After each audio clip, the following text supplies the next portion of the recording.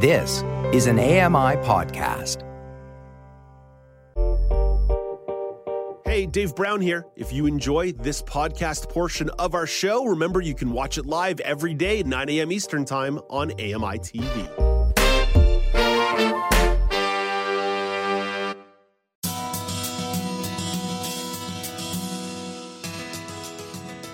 Welcome back. It's Now with Dave Brown on AMI. Ontarians are headed to the polls for the second time this year. Municipalities across the province will be holding elections for all kinds of local positions. Canadian Press Weekend News editor Michelle McQuigg is here to have a gander at a few of the interesting races. Hey, good morning, Michelle.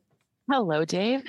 So, Michelle, lots of interesting races across the province. To your mind, what tops the list? Oh, gosh. Well, I honestly, it would kind of depend on how you define interesting, but there are going to be a lot of familiar faces from the last Ontario election trying to sort of start fresh municipally. I'm referring primarily, of course, to the two opposition leaders. Mm-hmm. Stephen Del Duca was head of the Liberal Party in June when Doug Ford was easily reelected with a fresh majority. He did not win a seat in the legislature, and the Liberals did not perform all that well, so he quit as party leader that night. And as of tonight, he's going to hope to become elected mayor of Vaughan, which is a bit north of Toronto. Mm-hmm. He's not the only one trying to do that. Andrea Horwath is actually going kind of full circle at the moment. She's another one who did resign her leadership position on election night. It wasn't quite as ignominious for her after she'd had the NDP helm for, more than a decade. Yeah, way more than a decade. Like 16 years, I think it was something like that by the end. But prior to that, some of you might remember she had been a city councillor in Hamilton, and she ran the whole time as an MPP in Hamilton. She's got strong ties to that area, and now she wants to be mayor of that city. So that's what's happening tonight. She's in contention there. And I don't think it's quite considered a runaway either, even though she's got a pretty high profile. So that might be a really interesting race to watch tonight.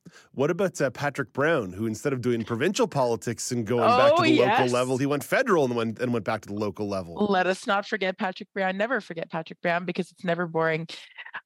He has had a very interesting tenure as a term of Brampton, Ontario, which is, you might recall, it's where he landed after the sexual misconduct allegations he faced in 2018 that drove him out of provincial politics.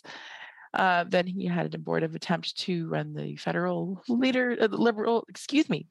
conservative leader. But yeah, now he's facing a pretty stiff challenge in Brampton for his mayoralty. There has been a lot of internal wrangling, a lot of local drama, accusations of underhanded doings and whatnot. And it's actually quite colorful if you read the local media. I would advise you to do that. But that's going to be a race as well to see what's going to happen tonight. But he does have a fair bit of local support along with the controversy, so he might well hang on. Michelle, where did Ottawa rank in the list of interesting races? It's the first time they're going to have a new mayor in over a decade. In 12 years, yeah. With a couple really interesting candidates here, with Catherine McKinney running on one side and former radio host Mark Sutcliffe on the other side. It's been a pretty heated campaign between those two.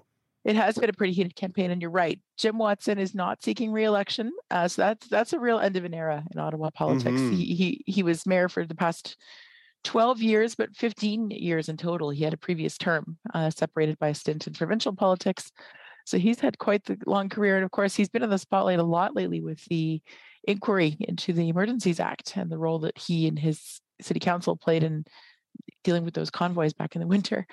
And Catherine McKinney, some of you might remember, was a very vocal anti-convoy voice. They're non-binary. They were on council and talking about how the risks that marginalized communities were facing downtown because of everything. They were very, very vocal about that. That's her ward. That was her ward as well. So that was their ward. So those are their residents.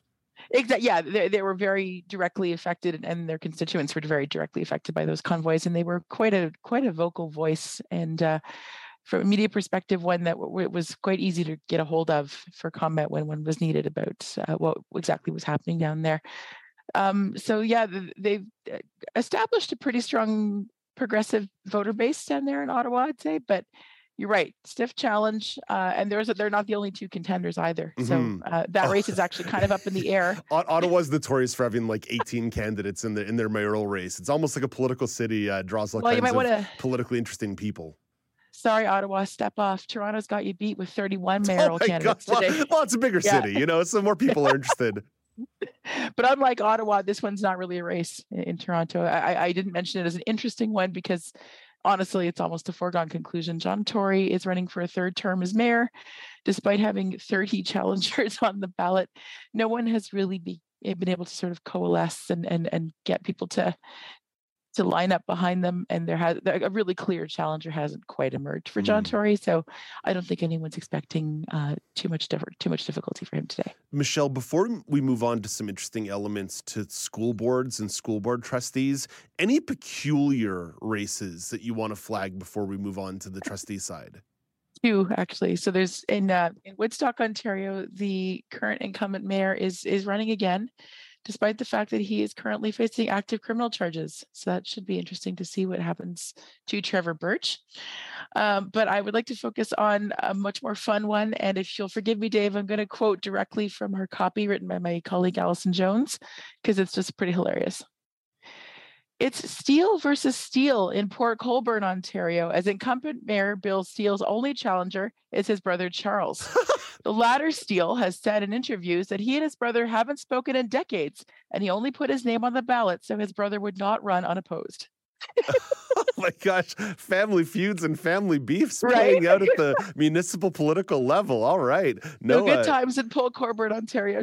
No BC NDP leadership race here. No one's getting automatically appointed to the top. You must run against your brother versus brother. Michelle, we're having a little bit of fun there, but it's not necessarily super fun at the level of school board trustee. There have been some concerns raised about some of the rhetoric used in those campaigns across the province. There have, and indeed across the country. This is actually pretty interesting. So Ontario is not the only province in the midst of municipal elections. Manitoba is going to the polls in 2 more days. BC went last week. So it is municipal election season. And these concerns that I'm about to go over were raised in all of those provinces. There's a lot of push and pull right now. And the Canadian Anti-Hate Network is one of several groups raising the alarm about the number of candidates who are seeking school board trustee positions that are espousing anti-trans and anti-LGBTQ positions in particular. They also talk about a growing number of far-right candidates, and they recognize that the two groups are not necessarily mutually exclusive, but there is some overlap. They're saying that there's just been a noticeable increase in the number of candidates trying to get into these positions. And they're saying that quite often they succeed, but by virtue of the fact that school board trustee races tend to fly under the radar a little bit. I for one had to spend a certain amount of time looking up who my actual candidates were in this riding, for starters. So this is something that's been happening, and that where they have been able to make some headway. And you wind up having some voices who are opposed, let's say, to having gender-neutral bathrooms in schools, or who oppose Pride Day, Color Day. Exactly. Yeah. What kind of flags are raised outside school buildings? All those kinds of things. They're not necessarily directly tied to the curriculum, but people are arguing that they can have a really outsized influence on the school environment and all aspects of the school environment, and making children feel included there. There actually is a pretty noticeable and direct spot where you can go to see some of this mobilization in action. There was a site called Vote Against Woke, and there is actually a site of people who are saying, we don't want to see more equity and diversity and inclusion in our schools. Vote against candidates who adopt these quote unquote woke positions. And these, so there is definitely an organized effort to do this. And you can just imagine the kind of push and pull that will result. So the caution coming from the Canadian Anti-Hate Network and other groups is to check these candidates, make sure you know who you're voting for, in case you're putting in someone who is going to make your child feel excluded. Michelle, let's wrap up here on our daily poll question, because it relates to municipal elections, and folks can find it at Accessible Media on Twitter, at Accessible Media Inc. on Facebook. Michelle, much like me, you live in a building. Is there too much litter associated with municipal election campaigns? Too many door hangers, too many flyers, too many signs? Is there too much litter going on? Good question. Yeah, maybe so. Yeah, I have to say we got off a little easier this year than last. So another year, my answer might have been a bit more emphatic. I didn't wind up with junk mail up to my knees this time. It was more up to, like, say, my ankle. Okay. But yeah, interesting question. Yeah, I would have to say, yeah, there probably is. I like that. It's a tepid yes, but we'll take it. A tepid yes nonetheless. Michelle, glad you're feeling a bit better. Thank you for making time for us today. We'll talk to you later this week for the news panel. Thank you. Have a great week, everybody. That is go vote. Yes, go vote indeed. That is Michelle McQuigg, the weekend news editor at the Canadian Press. Hey, Dave Brown here. If you enjoy this podcast portion of our show, remember you can watch it live every day at 9 a.m. Eastern Time on AMI TV. Join me every couple weeks for the Outdoors with Lawrence Gunther podcast, where we learn about outdoor tech and tips. Plus, we look at news affecting the environment. AMI's Outdoors with Lawrence Gunther is available from your favorite podcast provider.